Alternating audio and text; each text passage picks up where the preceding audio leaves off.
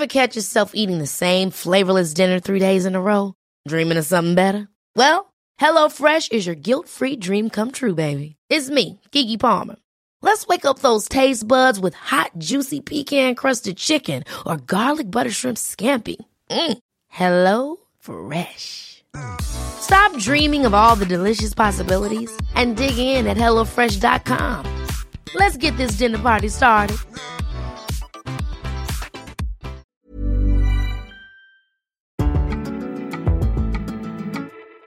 Do you know what it is?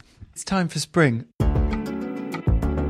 I've had enough. I don't care when the calendar says it is, because I think spring doesn't start till the end of April or something strange like that.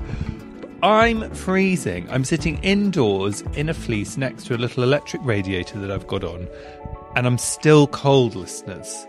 And I don't know about you, but on February the whatever it was, however many days we had this year in February, I personally checked out of winter and said, right, I want shorts, I want open shirts, I want sun. None of it has appeared. I mean, there's been bits of sun this week, haven't there? But it's still freezing. Just turn off my recycling bins notification. That's not fun podcast content, is it? What is fun podcast? Pongcast? Welcome to my Pongcast. What is fun podcast content is this week's episode. See what I did there? It's LGBT Adoption and Fostering Week. It also was International Women's Day on Tuesday, so happy International Women's Day to all our female-identifying listeners and friends and beyond. It's LGBT Fostering and Adoption Week, so we are talking to the wonderful Unlikely Dad on Instagram, Tom Cox. So we're going to be talking all about LGBT adoption. Tom has been someone who shared their journey on Instagram, as they say. He makes it very accessible. It can feel very opaque if you want to adopt or foster, and you don't know where to start. And I know when we did surrogacy, I just didn't know where to start. And obviously you find people along the way who are wonderful and help you. But yeah, it just feels quite hard. And Tom has made it his business to really help people adopt, and shares all about his life and his husband Danny and their son Kai, who they adopted about 7 years ago now.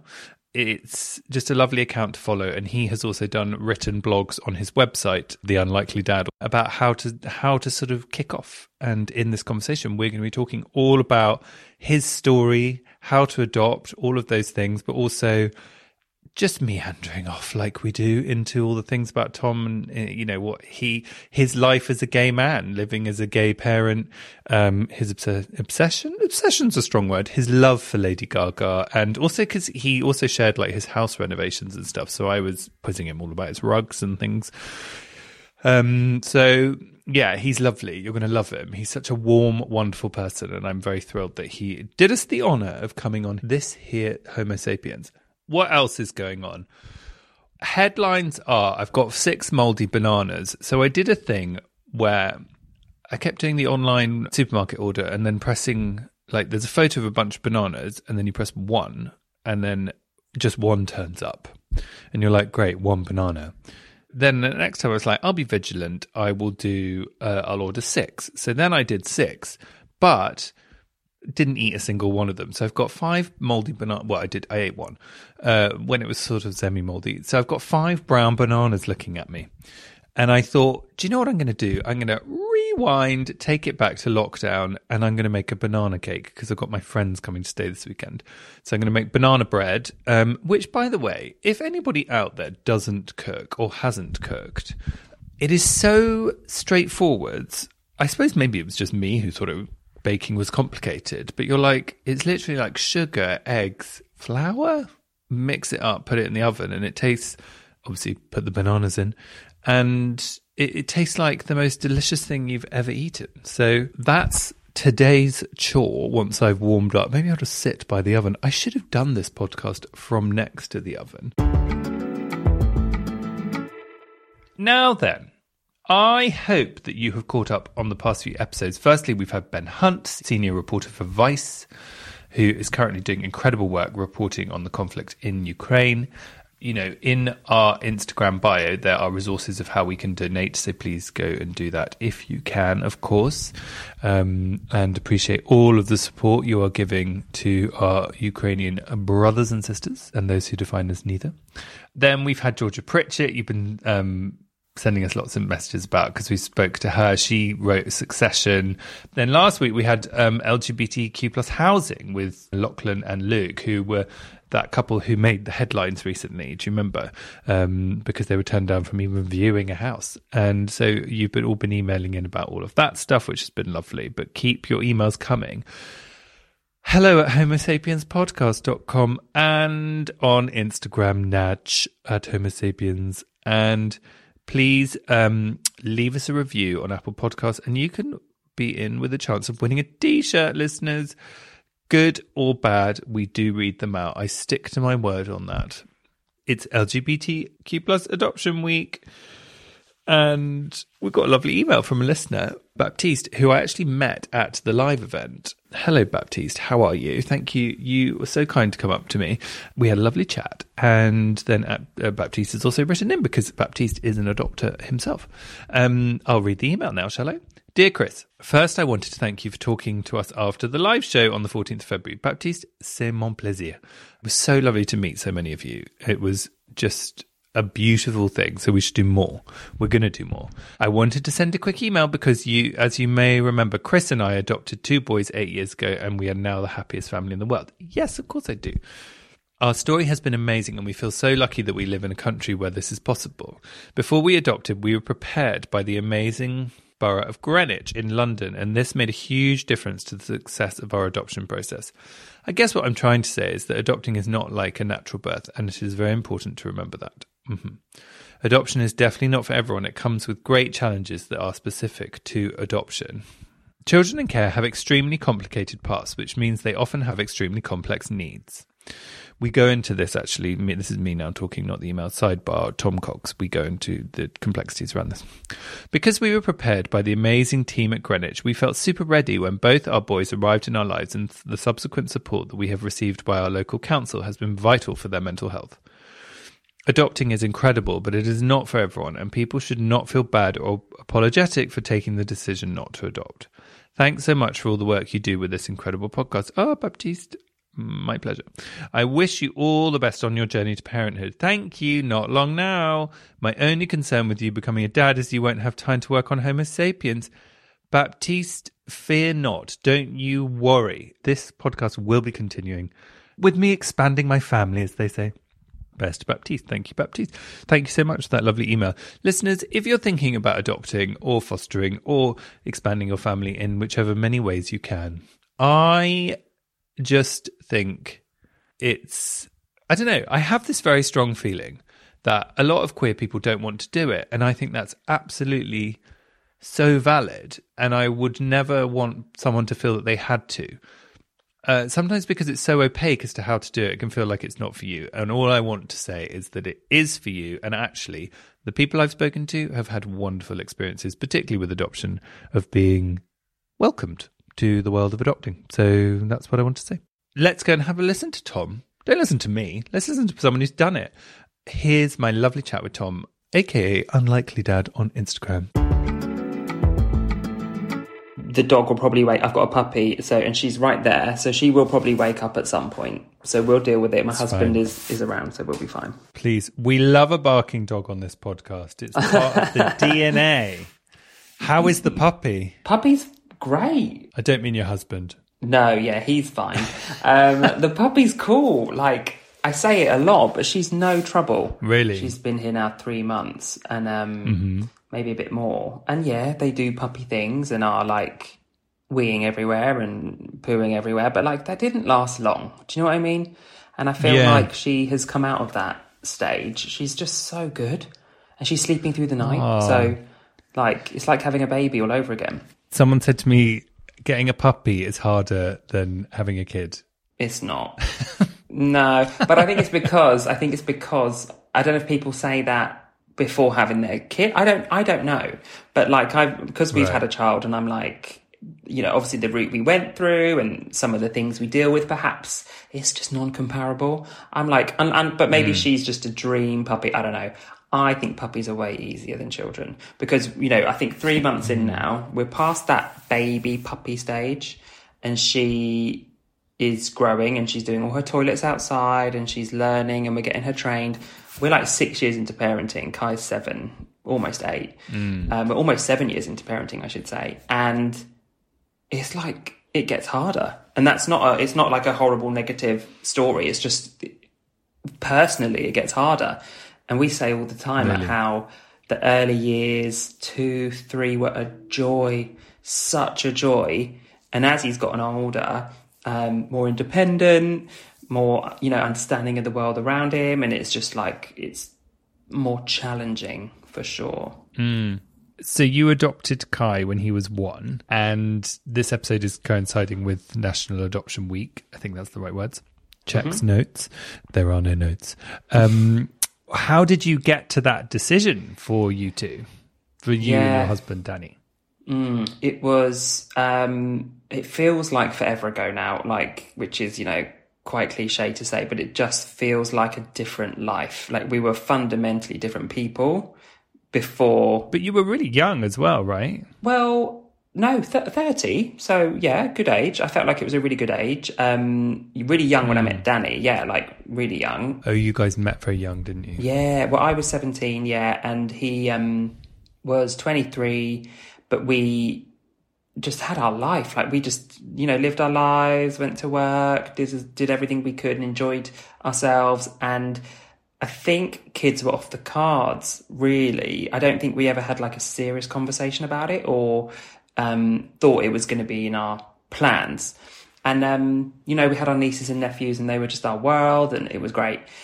And I think it was like I think Danny was probably ready and had hinted maybe before I was ready. But then I think I got to like 29, 30 and, you know, my best friend had a baby and just, yeah, it changed. And I really can't explain why. It almost was, you know, I always liken it to how, you know, you sometimes hear women say, oh my God, my body clock just pinged and I was ready. And that's just, for me, it overcame like that. It was like, oh my God, should we do this? Shall we inquire? Shall we like find out about how we go about this?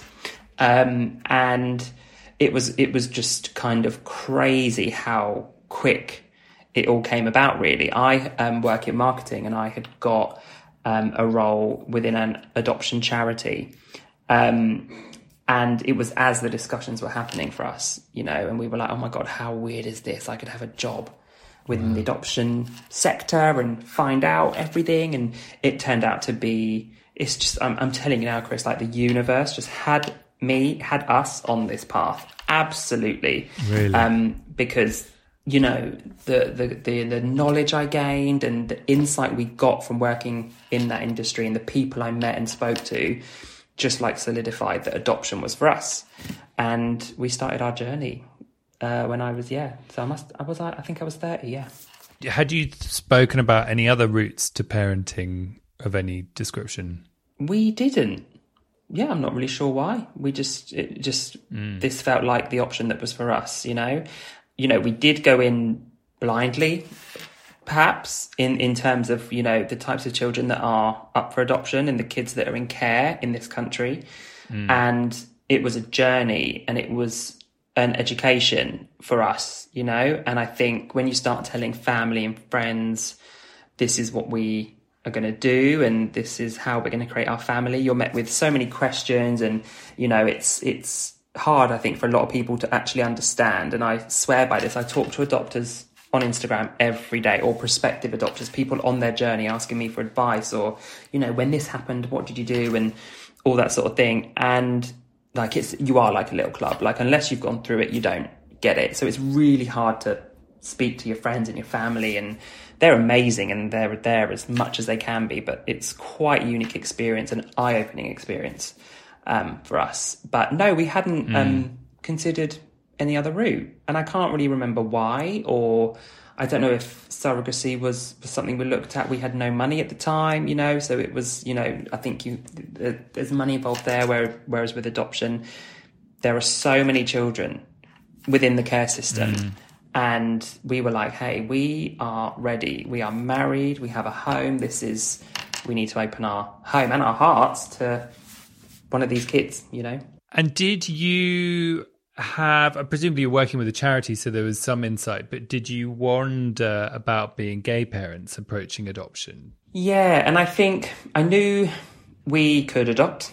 So, you know, the law changed just a few years before, allowing same-sex couples to adopt. But there was concerns or just, you know, again, the whole journey, if you don't know anything when you start it, really. Do you know what I mean? You're like, what's a social worker? Why is a social worker visiting me every week for 10 weeks and giving me what feels like therapy sessions and asking the most random questions about my childhood and my family and all this stuff? And so you're sort of learning as you go along.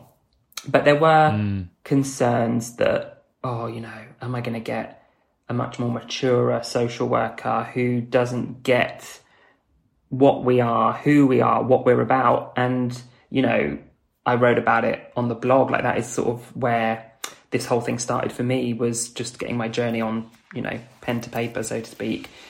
And I talk about it a lot. Our social worker, oh my God, she was a dream.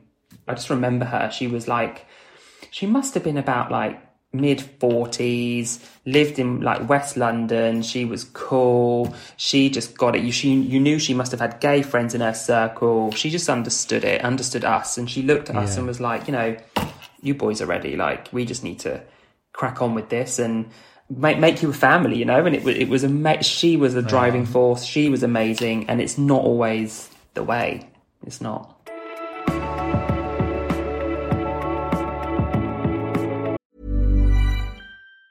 Mom deserves the best, and there's no better place to shop for Mother's Day than Whole Foods Market. They're your destination for unbeatable savings, from premium gifts to show-stopping flowers and irresistible desserts. Start by saving 33% with Prime on all body care and candles. Then get a 15-stem bunch of tulips for just $9.99 each with Prime. Round out Mom's menu with festive rosé, irresistible berry chantilly cake, and more special treats. Come celebrate Mother's Day at Whole Foods Market.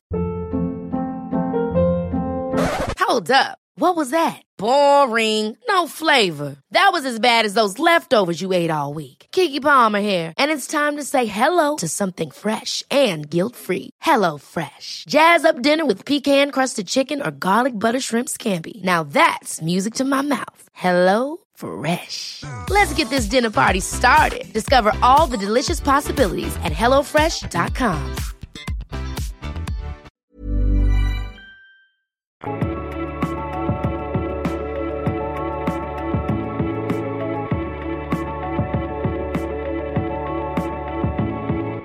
So it was a relatively positive experience. And yeah, what kind of things did they investigate about you? Investigate is a heavy word for me to use. What kind of things did they ask you? I mean, honestly, if you because you're saying that your childhood. Yeah, I think of the craziest thing, and they probably ask it. You know, I think it's really? they deep dive into your childhood and your upbringing and try and find out. I mean, I don't think they're trying to read you. They're not trying to catch you out. There's none of that. And I think you go into that thinking, oh my God, am I going to say the right thing? Am I going to say the wrong thing? They're not trying to catch you out, but they need to understand who you are. And I left the meetings that we had weekly almost like quite, that felt good. I got so much out. It felt like therapy, you know? So, but no, it was about us as a couple, our family, exes, you know, your past, because there's a lot to consider. You know, there could be something's beeping, so I'll wait. Somebody's dinner's ready. That was the dishwasher. You know, it could be one of your exes was sentenced for something. I don't know. You know, they need to know all these details, and these children aren't going to be placed into harm or any risk, and they really go in for it. And you know, you have representatives that you can nominate who they meet with the social worker as well. So we had some family and some friends, and they chat to them, and they look around your house, they look around their house, you know, because they know you're going to be going to these people's homes with your child one day. And so it's, I think it depends on your attitude as well, because, you know, I've spoken to people before, a couple two ladies who were going on the journey at the same time, and they were like, "Oh, my social worker told me I need to stop smoking. I'm not doing that." And I'm like, well, I mean, that's like, a good thing. Like, you should maybe try and not smoke and not to smoke around the kids. And so, I think if you're looking at things as invasive or, oh God, why do they want to know this? Why do they want to know that? Then you're kind of putting up a blocker. And I think we were so open, so honest, talked all about, our past. And that includes, mental health issues and just medical, everything. And I think that just worked for us, because there were no skeletons, really. Yes, and I imagine because you've been together for a long time, there was quite a good foundation. And were you in the house you're in now? No, so we were in a different house, but yeah, there was room. So that's another thing. They obviously want to make sure the child has their own room. Yeah. But it was a great house, and yeah, it was good. But they look around and they look at the garden and sort of, you look at risks, because we had a little pond in there and that had to be cornered off and all that sort of thing. They really go for it. So none of this is sort of taken lightly. But it's also, I can't remember, someone said something to me along the lines of like, it's not like they're trying to catch you out. They're trying to help you understand what is required. And they're actually really supportive on the whole. They are, yeah. And I think with adoption, real talk, you're not being handed a baby from birth that has two loving parents that just doesn't want the baby anymore. Every time, maybe 99.9% of the time, this child is coming from a type of trauma, be it drug abuse, alcohol abuse in the womb, neglect. With some kids are being removed from their parents at age 2 or 3 because they've suffered neglect. Just so many reasons. And when you're sort of searching for children, it's quite like a dating app. It's really weird. You're just looking at profiles. Sometimes they have faces to them, and you're just reading all these not so pleasant stories, and you're just thinking, okay, this is how I'm going to become a dad. I think even though we're gay and things have been against us in this arena of parenting, growing up in the 80s and 90s, it just was not allowed. It was not ever going to happen. That's when I came out at 17. The first thing my parents started to say is, oh, but you're never going to have kids. That sort of thing. That's what we believed. And that's kind of, we carry that, So to then dream that, oh my God, I can have a baby and, oh, it's going to be beautiful. And actually, when you're going through the process, it's your own version of beautiful, because you're creating your child in a very different way to most people. Yeah. And we speak about a lot on this podcast that like LGBT people end up having a chosen family. And so adoption feels so suited to that because, it's love. It's about love. It's about giving people love. And that blood doesn't matter, Yeah, absolutely. And I completely agree. And I think that's probably why there's been a massive surge in LGBT adopters. And I'm sure I read a great statistic that we should be, I don't know it off by heart, but, there is such thing as adoption breakdown, which is traumatizing for everyone involved.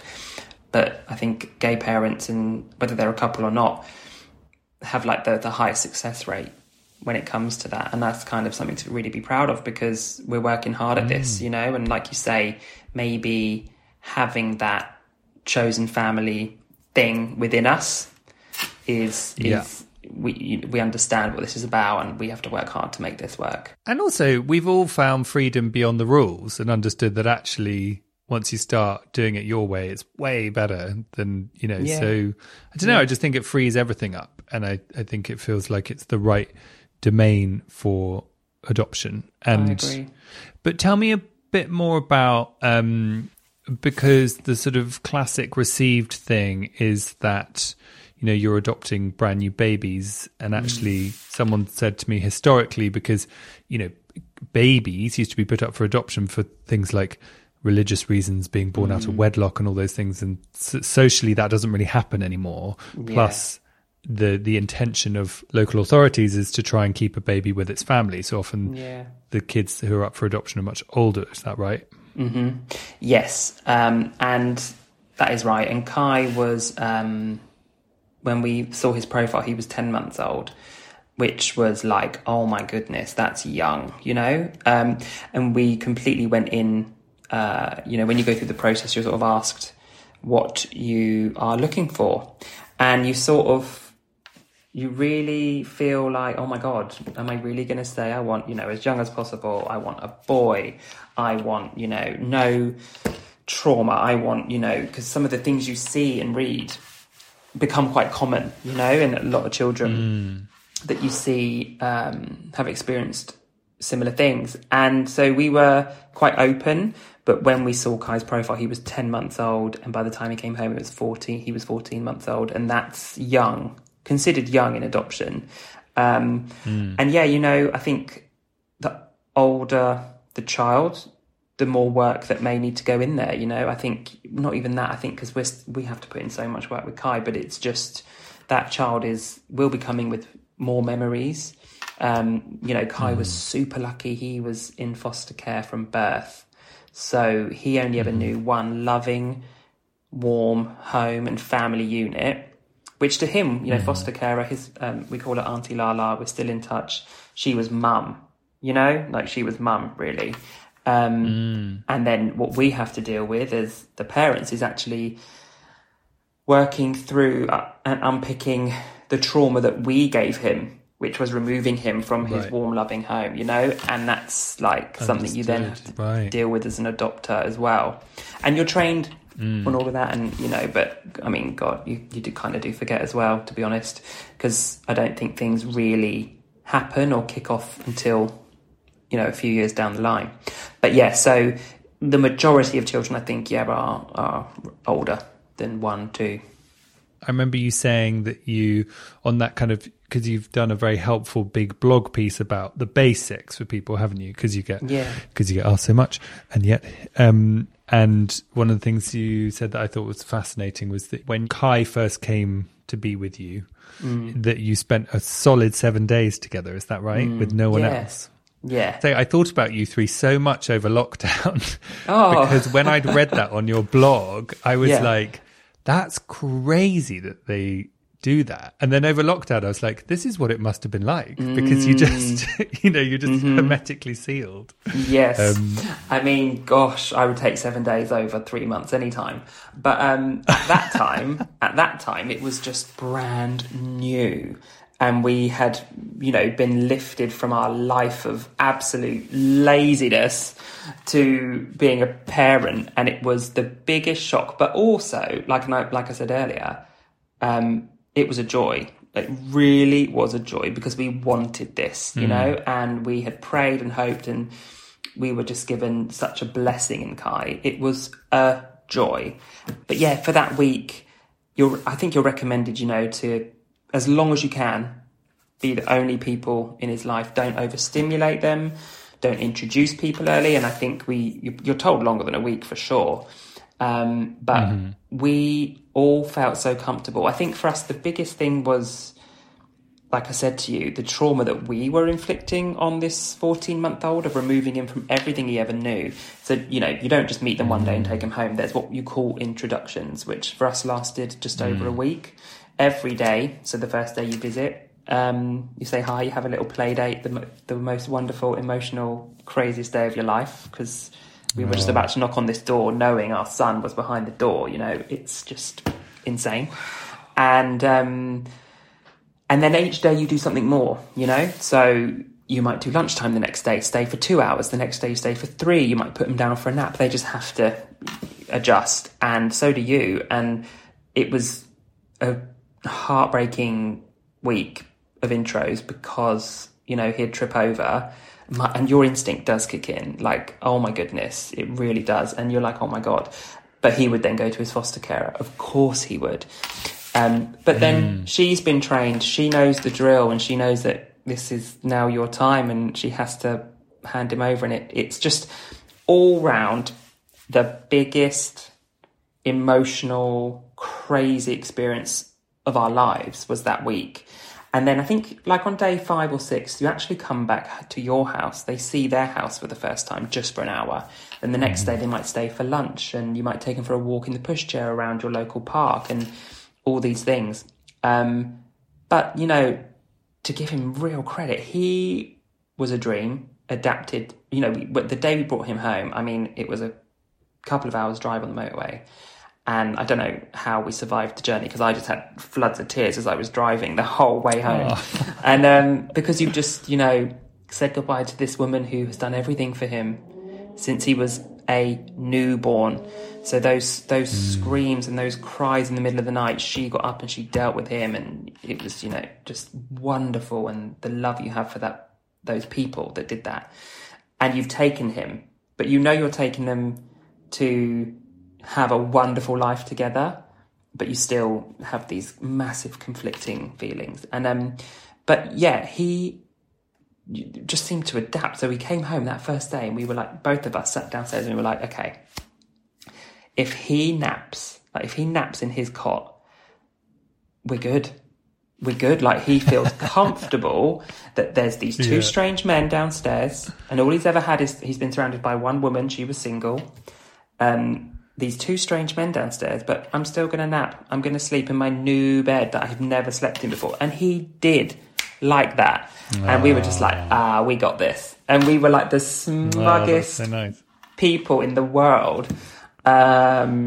And then he fucked us up, like when he turned 3 and his sleep regression was horrendous. So we were smug for a good couple years. That's the end of part 1 with Tom. All sorts of stuff about his beef with Lady Gaga coming up in part 2. Who would have thunk it? So go back to the feed and have a listen.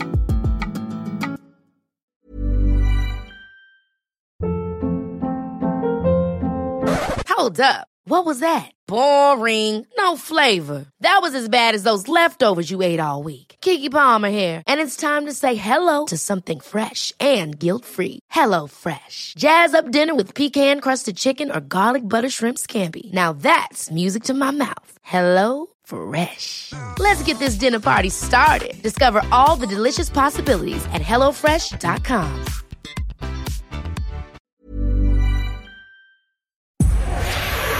Powered by Spirit Studios.